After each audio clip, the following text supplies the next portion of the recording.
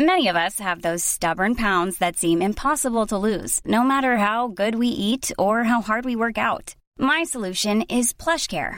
PlushCare is a leading telehealth provider with doctors who are there for you day and night to partner with you in your weight loss journey. They can prescribe FDA-approved weight loss medications like Wegovy and Zepbound for those who qualify. Plus, they accept most insurance plans. To get started, visit plushcare.com/weightloss. That's plushcare.com/weightloss.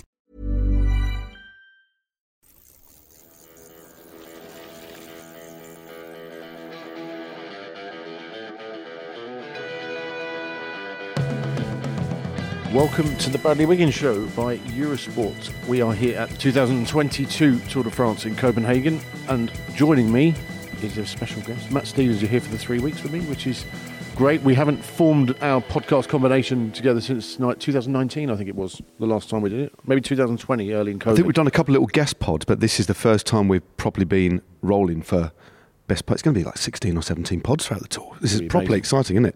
And we're in a big shiny lobby. Gets your juices going, this. It does. I think if you're I'm salivating at the thought of all the wonderful podness that's going to happen over the next 3 weeks. Great stuff. Today, what do you reckon today then, Matt?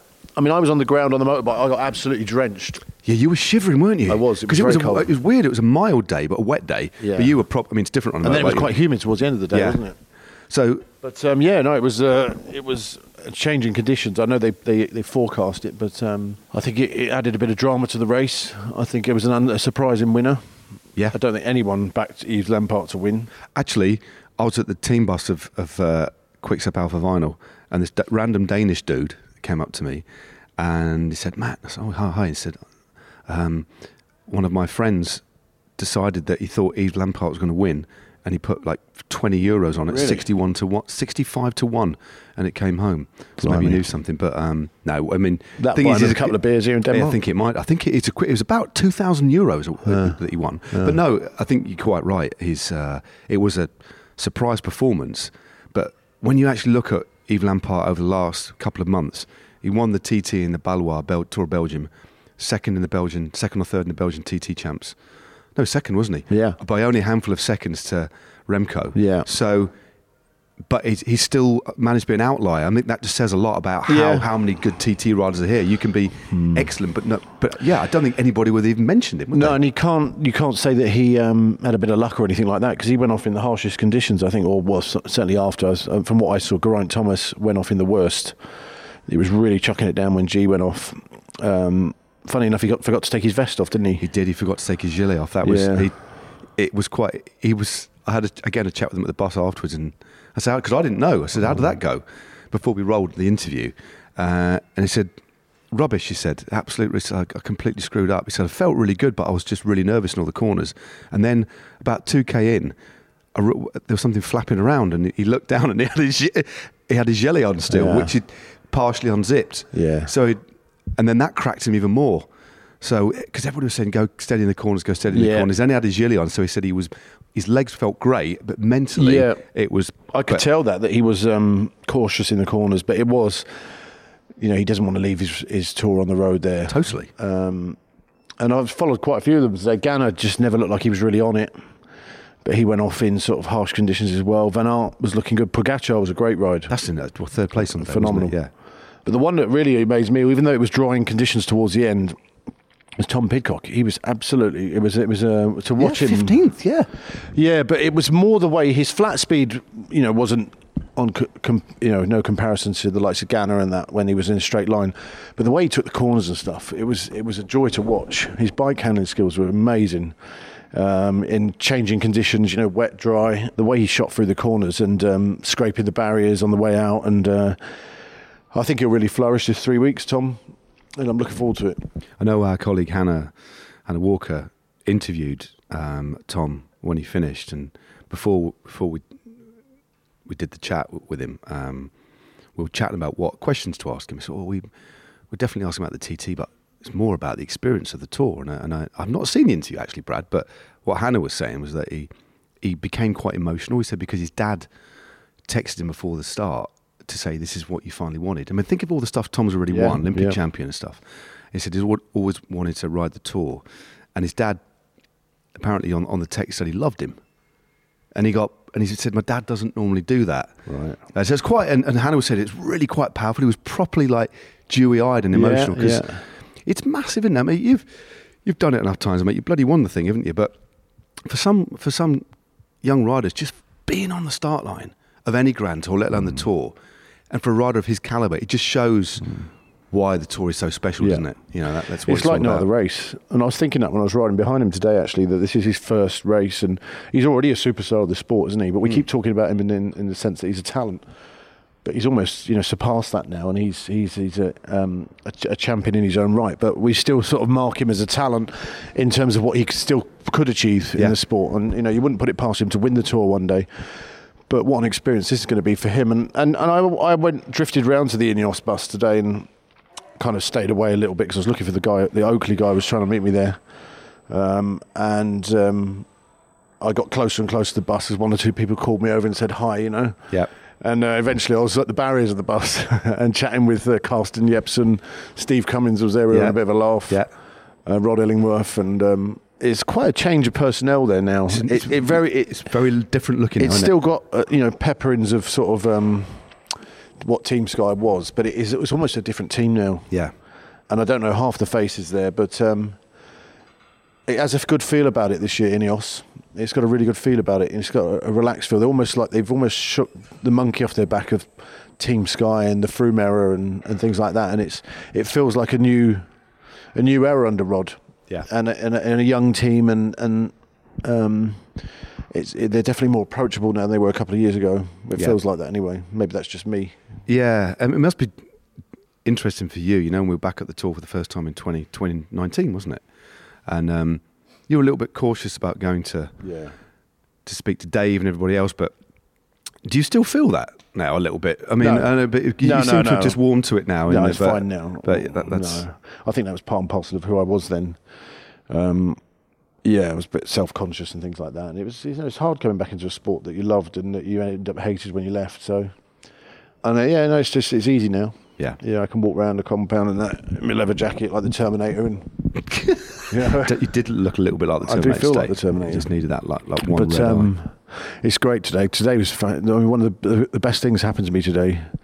I've got so many, I always say, he's my hero. I've got so many childhood heroes from the 90s, but one of my Danish childhood heroes, is it Rolf Sørensen from Denmark? Rolf Sørensen, yeah. He came up to me and gave me a big hug. That's pretty cool, isn't it? And that hug stopped the urge to lick his face.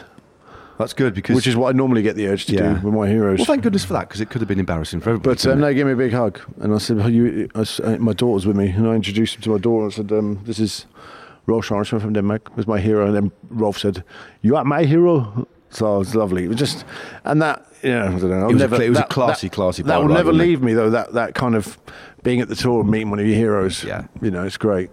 And then we saw Brian, didn't we? We saw Brian strolling down the home straight, loving the attention. Oh, he was like... reveling in it. It was top like... to toe in Paul Smith. It was like a slightly older Danish Liam Gallagher walking down and just loving it. My daughter actually said, is that David Coulthard walking down there? He has got the look of like David Coulthard's dad, doesn't he? Yeah. A little bit. But yeah, I mean, Brian was loving it. And I think Coulthard's it's great for all those guys, because I was talking to another Danish friend of mine last night, Morten Ogbo from Denmark. Right, yeah. And we're saying that Bjarne originally wasn't invited to the race because of obviously the problems and things, but he's actually been invited now. And I think it's a real celebration for those guys, Jesper Skibby and Bo Hamburger and all these guys, because they were the catalysts on Bjarne's tour win, whether people like it or not. Regardless of whether he took EPO or not, it was the catalyst in '96 for why Danish cycling is where it is today. Yeah. The boom in it, and those guys are all household names in this country. And Danish riders have got 10 riders at the start line this year in the Tour de France, and I think it's great that he can be at the race because he's revered, loved, and hated in Denmark, and Brian is fated, and Jesper Skibby is loved, and Rolf Sørensen is just a household name here. There's a special. Just to go back to your very first question about how did it go? I mean, it was great to be back on the ground, but the atmosphere was electric. Yeah. I mean, we did a very long and slow recon of the course. It's quite long, but the rain almost stopped that electricity. I think it almost been a bit flat. I suppose it would, though, wouldn't it? Because when we went out earlier on, because it was been so warm, 22, 23 degrees, sunny. A lot of people weren't prepared for the rain, so I guess it did dampen the spirits a bit. But my feeling earlier on was there was a real energy within the crowd, and talking about the superstars of Danish sport. Clearly, there's so many cycling fans in this country. Yeah. They absolutely love it, don't they? It was wonderful. It was palpable. I really. It's such a contrast to France, though, isn't it? Because I was sat there on the motorbike following Chris Froome today, and he got a big ovation coming off the ramp. They love him here. Yeah. And it's been, obviously we've seen in the past. It's sad at times. Certainly a couple of years ago, he was getting booed in France. Yes. And it's a stark contrast to France that they cheer everyone here. They're just real fans of the sport. So it's odd being at the Tour de France in Denmark with a nice crowd. Yeah. I mean, we love the French, but they can be quite partisan from time. That they make their feelings known. Yeah. And Chris in the 2019 Tour especially, it was actually quite. It made me feel quite uncomfortable. It was really quite uncomfortable. Yeah. But as you say, time has passed. But yeah, there's just a joy, isn't there? Here? I mean, they absolutely love it, and just a wonderful people as well. Just smiling faces, happy. Just a wonderful way to start the tour off.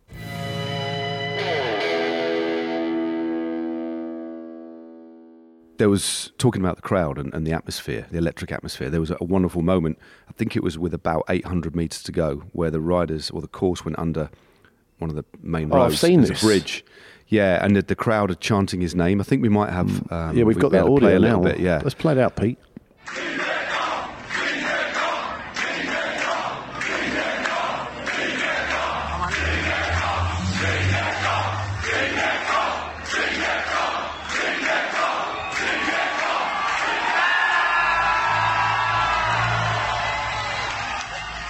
It's crazy, isn't it? Yeah. I mean, it's almost like a football crowd. It is, and they're chanting for a Danish rider who's finished up there in the Tour.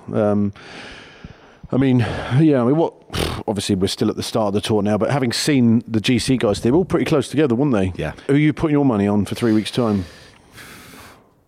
Still Pogacar. See, now I've swayed the last few days, and I keep saying Pogacar just because of the way I saw him at Strada this year in Tirreno, and the kid's immense Tour of Flanders. And his ride today was incredible as well, so I would stick with Pogacar. I think Roglic, I don't know if he did a good ride today. I think he was only 8 seconds behind. Yeah, so Roglic was 8th. Vingegaard finished on the same time as him, but there was only 25 So there's nothing between them two. I think it's going to be a real battle, and obviously those two are on the same team, so I think that's where they're going to have to use their numbers against Pogacar. Yeah, and obviously and then you've got Geraint Thomas and these guys. But Vingegaard, for me, is more of an outside, more of a chance of winning out the Jumbo-Visma chance than him. I think Vingegaard will outclimb Roglic in the mountains and be the only one capable of climbing with Pogacar. When you look at how young Vingegaard is, relatively young he is as well, and there was a couple of moments where I was watching the Dauphiné and the stage when Vingegaard went clear with Roglic, and there's a few moments where in the last couple of Ks, and it was the stage where Ben O'Connor was chasing behind, where he moved up to secure third overall, where Vingegaard had to wait, and it was gapping Roglic, and he obviously had to wait for him. But I think you're right. There's something like Roglic. He's still improving, but he's a slightly older rider, and he's maybe plateaued now, isn't he? I mean, it's a guy like Roglic using the word plateauing. It maybe is a bit unflattering, but when you really look at it forensically and strip away the emotion, Vingegaard is on the ascendancy, and the key thing for me in the pre-race interviews leading into this post Dauphiné, which might have been because he's a very outspoken young man. He's really clear. He's confident. When asked about the chance of the Tour, he said, "Yeah, I think I can win. I think there's two of us, but I don't know who the leader is. It wasn't. I'm going to be working for Roglic. That they are. He is a. Yeah. I don't know. That's going to be quite interesting how they manage that between them. Yeah. But they need to manage it because the only way I don't think anybody can pound for pound beat Pogacar. You need to be smart, and you need a team with two distinct leaders who are willing to. One's willing to lose. I think that's what they've got to try and do, in my opinion. Yeah, I think you're right, but I think if anyone can do it, Jumbo-Visma can. Yeah. And I think Roglic is the type of leader who's well respected in that team. I think he's got good relationships with everyone within that team. I don't know much about Vingegaard. I don't know how. I don't know. Obviously, you say he's quite outspoken. I've never heard him do interviews. When I say outspoken, he's just very. That's maybe a bit harsh. He's very clear. Shall we just pause for a second? Two fellas just come out of the bar. Slightly tipsy. Possibly. I mean, but it's fine, isn't it? I mean, this is live environment. This is the wonderful thing about the the podcast that we do on the tour, we're on the tour. We could be in a bar one day. We could be in a van. That could have been us last night. One day we could be in a lay-by, repairing a puncture, God forbid. Or we could be in a really shiny lobby that's very echoey. And here we are. Here we are. And I've got a Baileys on the go. Do you like Baileys? Mate, let's not go into it, but yes. Is it like a cold hot chocolate? It's like a cold hot chocolate with coffee and booze in it. Yeah. I mean, I've never had one. What? No, I've never had a Baileys. Right, have a sip. Let me have a sip of that. This is live on air. Oh wait, well, it's something special. Oh no, that's nice. That's nice. That is nice. No, look at your face. Is I've had a White Russian. That's very, very nice. Very that's smooth, Kahula, isn't it? Yeah. That is nice. That. Yeah, I don't have ice in mine. Do you like? They do a mint Baileys, don't they? Yes, they do. What's that like? Really nice. Yeah. That is nice, Matt. Yeah, yeah. I like that. They are indeed. They are, but they're not Baileys. And also, we don't recommend. If Baileys fancy sponsoring the podcast, then contact Eurosport. But also drink responsibly. In fact, don't contact Eurosport. Contact me direct. No, and can you just give them my number as well? And Matt's Thank number. you. Yeah. We'll tag them in. Let me take a photo and tag them responsibly, folks. Baileys. I'm going to tag them in and see if they get back to me. Baileys UK. Here we go. Oh no! Yeah.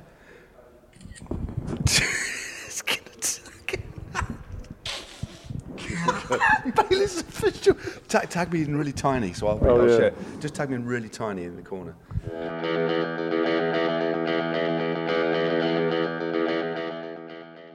So off the back of the Baileys there, we've got a reception full of people again, so we'll just carry on, Matt. Yep. See if we can get through this one. Yeah, so we were talking about Vingegaard there, and obviously his potential challenge to Roglic. Pogacar's still the clear favourite after today finishing third. Yep. Wout van Aert for green? Yes. Yeah, I think it has to be. I can't see anyone challenging him. I think the rider, actually I can, and it's Mathieu van der Poel, but Van der Poel can't gallop in a bunch sprint quite like Van Aert. We've seen that, haven't we? Yeah, you know what number Mathieu is this year? No, I don't actually. 101. 101, right? Okay. Well, that was the number I was when I won the Tour. There we go. 10 years on. So, but a little bit of a few stats there for you. Yeah, history. But I think we can't not start this Tour de France podcast off without a bit of a shout out to some notable absentees here. De Koning Quickstep. Sorry, not De Koning Quickstep. I will get it right. Quickstep Alpha Vinyl, because it's now Alpecin De Koning, isn't it? Blimey, let's get my teams right. Mark Cavendish isn't here. Yeah. And if you look at social media over the last few days, especially after Cav won the National Road Championships in insane fashion, and me and Hannah had the privilege of commentating on the race, and it just blew my mind out. Just the strength and the drive and the belief that he had, just so incredible self-belief that Cav has had, and for him not to come to the Tour was cruel. And I think the manner in which that he found out about his non-selection was, I'll be honest with you, I think it was disgraceful. Yeah, and I'm not singling anybody out in particular, but clearly, a rider of my any rider who isn't picked for the Tour should be told on a phone call. In my opinion, but I don't know why it is. I don't quite understand that whole thing around that. And he's done so much for that team. This is his second stint at the team. Well, the coverage he brings and the what he brings to that team, and just in his presence alone, is enough. There's plenty of teams that would have him at this race and get success off of his presence. None of it makes sense, and we could sit here dissecting it all day. Yep. I think he's took it really well, Mark. I think he's shown what a champion he is, and I almost feel like he's got a new lease of life. That he's got a couple more years in him now. Yeah, he wants to ride for another couple of years, doesn't he? Yeah. And I think what he's going to do the stripes proud again, isn't he? Absolutely. We know how much it means to anybody who wins that jersey, but he's going to rock it. Yeah, we've both had a stint in it. Well, thanks, mate. I just shoehorned that in in a slightly different era, but he is driven, isn't he? And he's 37 years of age, and he looks stronger and leaner than ever, isn't it? But it's a shame. It's a shame as we're here. But he has to, pick up on your point, Brad. He has had so much, the dignity with which he has carried himself after that decision is exemplary. And he can hold his head high, and we've got the rest of the year, and he's got 12 months in that beautiful jersey. So, and there's going to be a lot more wins to come, I think, from Mark. So tomorrow's stage, Matt, Roskilde to Nyborg, which also entails the big bridge we're going across tomorrow, which all the talk is of. 3 kilometres after the bridge is the finish. Yeah. But 90 kilometres along the coast with potential crosswinds. Yeah, it's an interesting stage, isn't it? It's a Primera that they head due west, start in Nyborg, go cross-country to the coast. They head in the north-westerly direction. And we understand from the latest Meteo information that when they're going to have a crosswind for 90 k's, they basically follow the coast, and then they go across the bridge. Yeah. And we know expose the bridge. The bridge apparently is in 2 parts as well. There's the first part of the bridge, then go to an island, briefly on land, then go on over another part of the bridge. But it's exposed, and we understand, right, Pete, that the wind's maybe going to shift round, so it should be the wind that might break this race up as well. 60 metres above the sea. It's the highest point of tomorrow's stage. And then, as you say, they just swing a right, actually, off the bridge with that in that last 3 Ks. And looking at the wind as well, that'll be a cross tailwind for the finish. So and when you look at all the different impact factors, it's the first road stage, stress 1, stress 2, GC riders, complete. We know what the team meetings are going to be tonight. You've got to be at the front, and then the sprint teams, because there's only 6 nailed on sprint stages, really, maybe 7 in this tour. So much at stake, and for me, it just spells chaos. Yeah, Adler, who would you like to see win tomorrow? Who do you think is going to win? Who would you like to see win? That's a difficult one. Who would I like to see? I'd love to see Mads Pedersen win tomorrow. Yeah.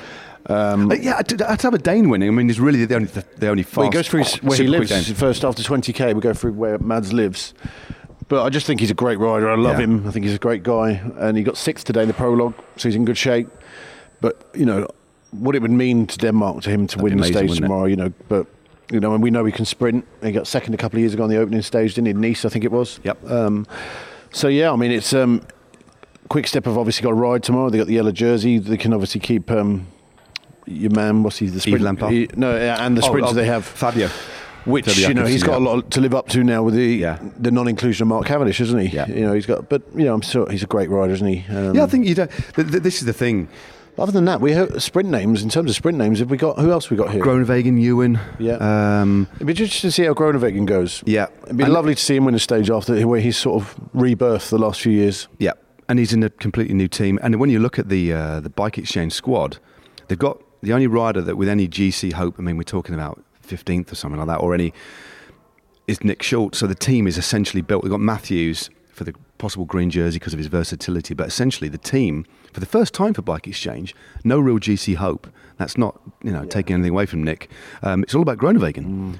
So they have just a really different look to the team. On that Groenewegen issue, I know it was a couple of years ago now, but have those two been head-to-head since all that?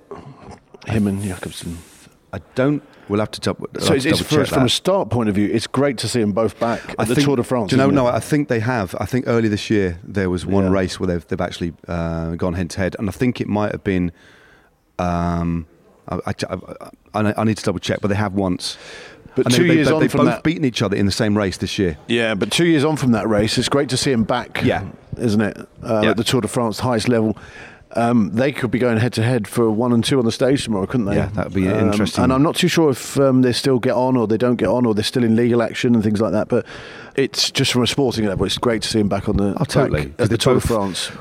Yeah, when you look at that incident in Poland a couple of years ago now, I mean, the fact they're both now winning big bike races and we've got them head to head, it's not about it being a grudge match, it's just about them both remaining, just doing what they do best. Yeah, exactly. And that's a clean sprint, and that's exciting because they're both, for different reasons, completely different reasons, been through their own personal hell. Let's be honest with you. Yeah. So it will be, I think it's going to be great to watch. Yeah. I mean, you've got those. It's a bit of everything tomorrow. There'll be a breakaway, I think, to try and vie for those. KOMs. There's always teams wanting to get in a break to get one of the first intermediate jerseys, get the spotted jersey. You've got the sprint that comes after about 126k as well. The first real proper rendezvous to see the riders that are going to go for the green jersey. And then, of course, we've got the bridge, which comes really deep into the race as well.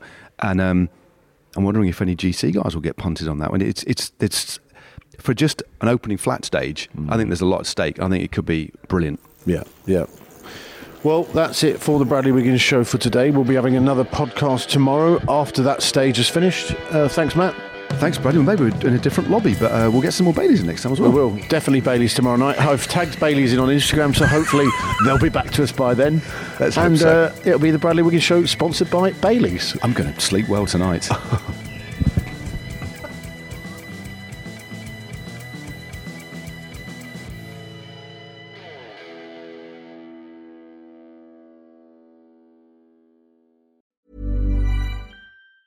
Hey, it's Danny Pellegrino from Everything Iconic. Ready to upgrade your style game without blowing your budget? Check out Quince. They've got all the good stuff, shirts and polos, activewear, and fine leather goods, all at 50 to 80% less than other high-end brands. And the best part? They're all about safe, ethical, and responsible manufacturing. Get that luxury vibe without the luxury price tag. Hit up quince.com/upgrade for free shipping and 365-day returns on your next order. That's quince.com/upgrade.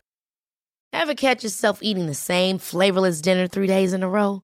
Dreaming of something better? Well, HelloFresh is your guilt-free dream come true, baby. It's me, Keke Palmer. Let's wake up those taste buds with hot, juicy pecan-crusted chicken or garlic butter shrimp scampi. Hello Fresh. Stop dreaming of all the delicious possibilities and dig in at HelloFresh.com. Let's get this dinner party started.